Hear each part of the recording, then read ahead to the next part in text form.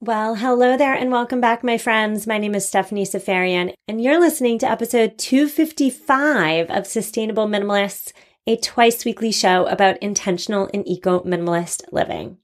On today's show, we are continuing our foray into the best things of life being free with a discussion about story time and storytelling, reading to our kids, telling stories to our kids in their pajamas at bedtime. If that's not one of the greatest aspects of parenting, I don't know what is. Today, we're talking about how we can expand upon that half hour, that 20 minutes, so that our children and us, so that we can all get the most out of that time right before bed. We're going to talk best practices. We're going to talk about tweaking story time, perhaps even not using a book. Today I'm speaking with Britt Gage. She is a co-founder of Once Upon a PJ, which is a new company set to launch on World Storytelling Day, March 20th, in which the story is illustrated on your child's pajamas. It is such a great idea. We're going to get into all of that after a quick word from today's first sponsor. Britt, I'm really excited to talk to you this morning. It is 8:30 a.m. as of recording time. We got our coffee. We're ready to go. How are you? I am wonderful. How about yourself? Thanks so much for having me. Thank you for coming on. I really want to get into how parents can get the most bang for their child's literacy buck, so to speak, with regard to story time. For most of us, we're doing story time every single night. So how can we really make story time enjoyable, beneficial for both parent and child?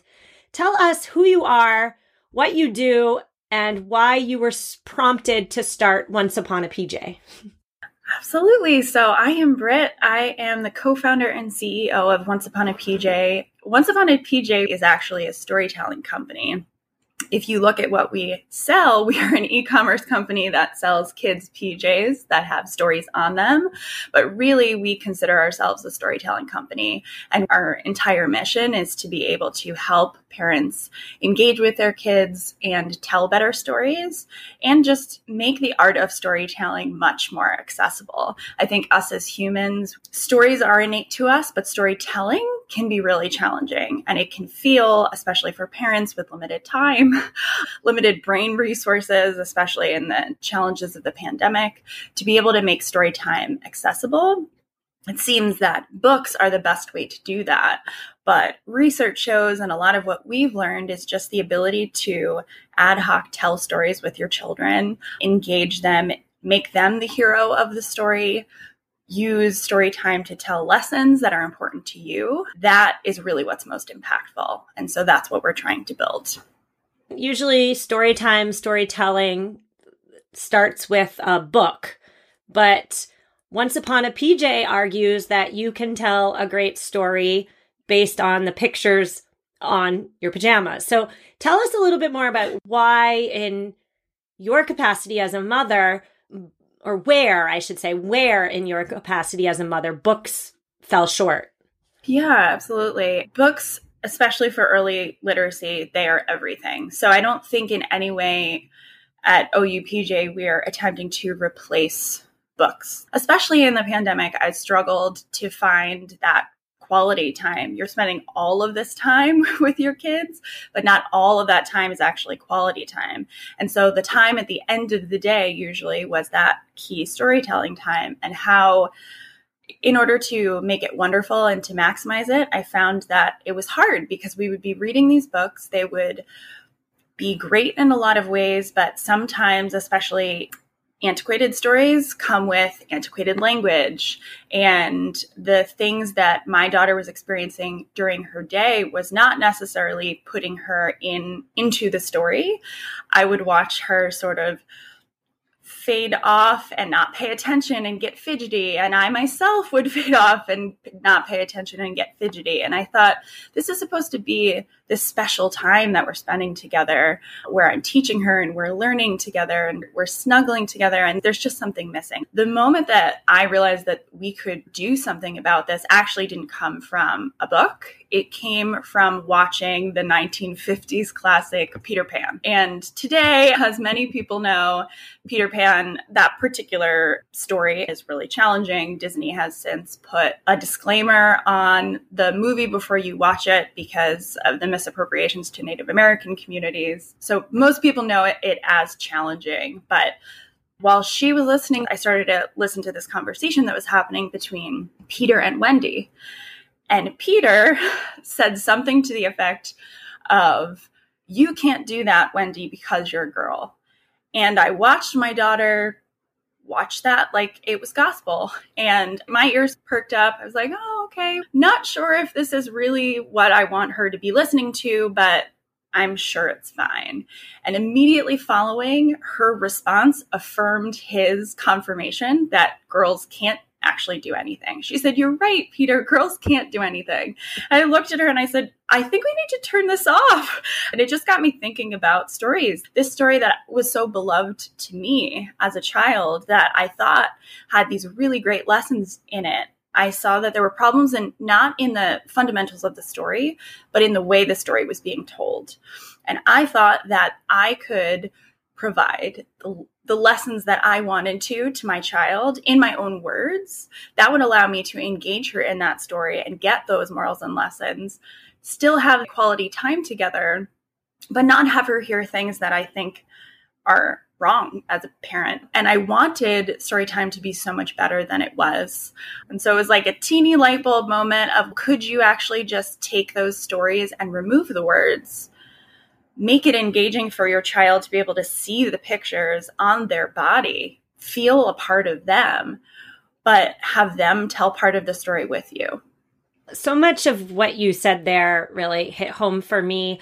What I love about Once Upon a PJ is that it retains all of the phenomenal aspects of reading a story to your children, like the quality time, like the opportunity to develop literacy, for your children to learn how to value stories. But it also does something that books perhaps may not do often, which is it empowers the child, your child, to become the storyteller, become the author. And so I just want to go back to what you were talking about with Peter Pan, because I recently had a similar moment. My 8-year-old. So let me back up. And for listeners, you probably don't know this about me. A little fact about Stephanie is that I, as a child, and still am, but as a child, I was like a huge book nerd lover. I read every single Nancy Drew in 2nd grade. That's how much of a nerd I am. And my daughter's in 2nd grade. And so I was really excited to love Nancy Drew again with my daughter. I was going to read her. We started at 1, the one with the clock, and I was just ready to go. And I'm reading this. We got a couple chapters in, and I was like, oh my goodness, I do not want to read this to my child. I do not want to impart these lessons on my child. Nancy Drew is really into shopping and fashion. Essentially, her father is this fancy lawyer, and she's just his assistant working on the side. Everybody thinks Nancy Drew's this like amazing feminist. That's not how the book is written at all. And so you definitely have a point there when you're talking about how the books of our childhoods, the stories of our childhoods have not kept up with the changing cultural tides. And so I guess I want to just say that because it's been on my mind for a while, but I'd love to go back to Storytelling and World Storytelling Day and ask you, what does research say about the importance of storytelling and having story time with our children? We all know it's important, but perhaps some of us listening don't know why. Obviously, stories are fundamental to us as humans. There's actually this beautiful study that came out last year that people who are engaged in story time unconsciously synchronize their bodily functions like heartbeat and breathing. So if you're listening to a story with someone or engaging, your heartbeat sync up, your breathing syncs up. And the beauty of that in being able to connect with your child is just, something so magical. And I think what we are all attempting to achieve when we're sitting down for this special moment with our child, and sometimes where that can fall short. So just to be able to engage in storytelling with your child, it's biological, it's neurological.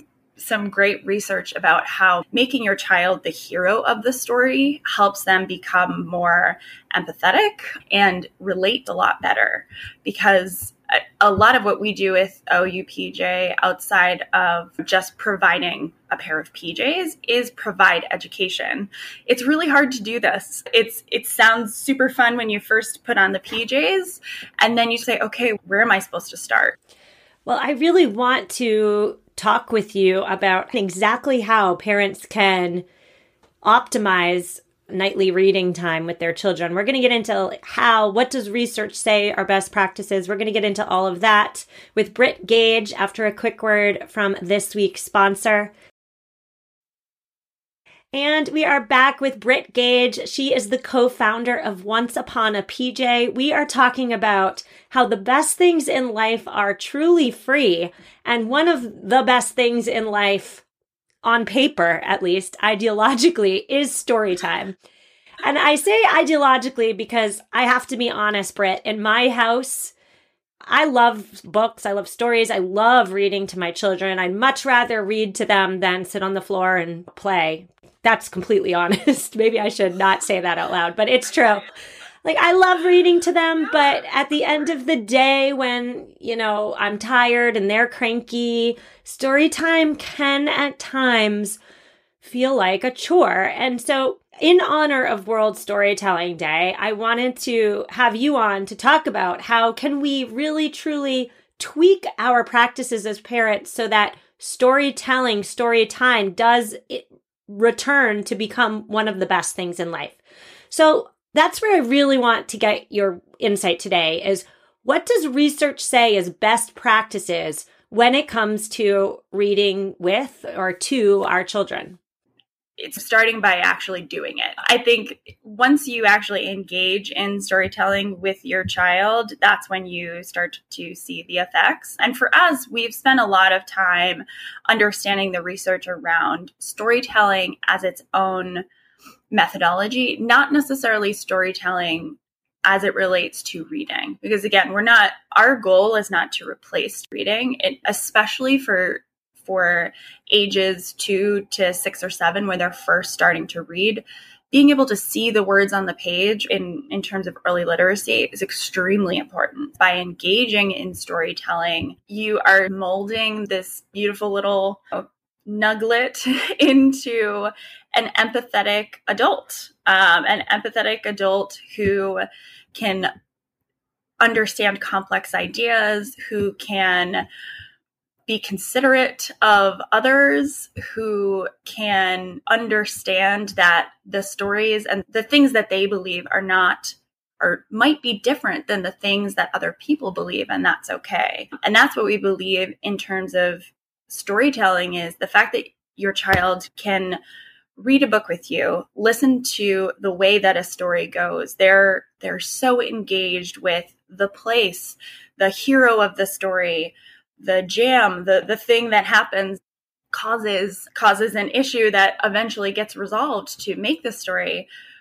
But they don't always realize that a story told one way by one person could actually be told a different way by a different person based on their experience, background, race, gender, expression, all of those good things. So we think it's really important to use storytelling to its maximum benefit, to take the same story and tell it in a lot of different ways. That way, your child not only can understand the story as it's written on the page, but can understand that other people might tell the story in a different way.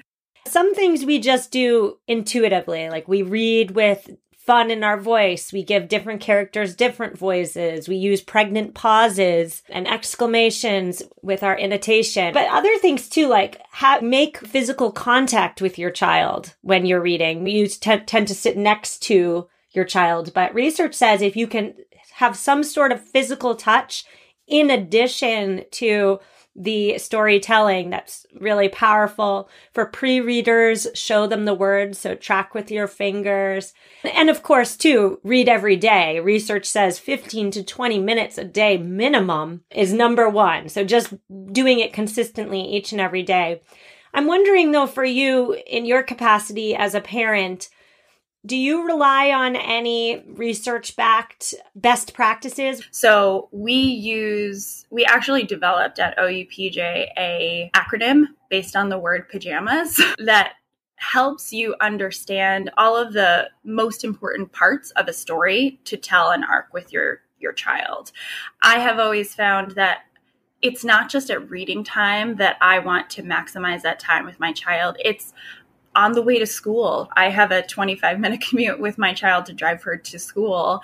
And we sometimes listen to music. Sometimes we listen to actual storytellers, but a lot of times I turn off the music and we're just talking. And I have actually used this acronym pajamas to remember how to make it through a story and how to make a story most impactful for her.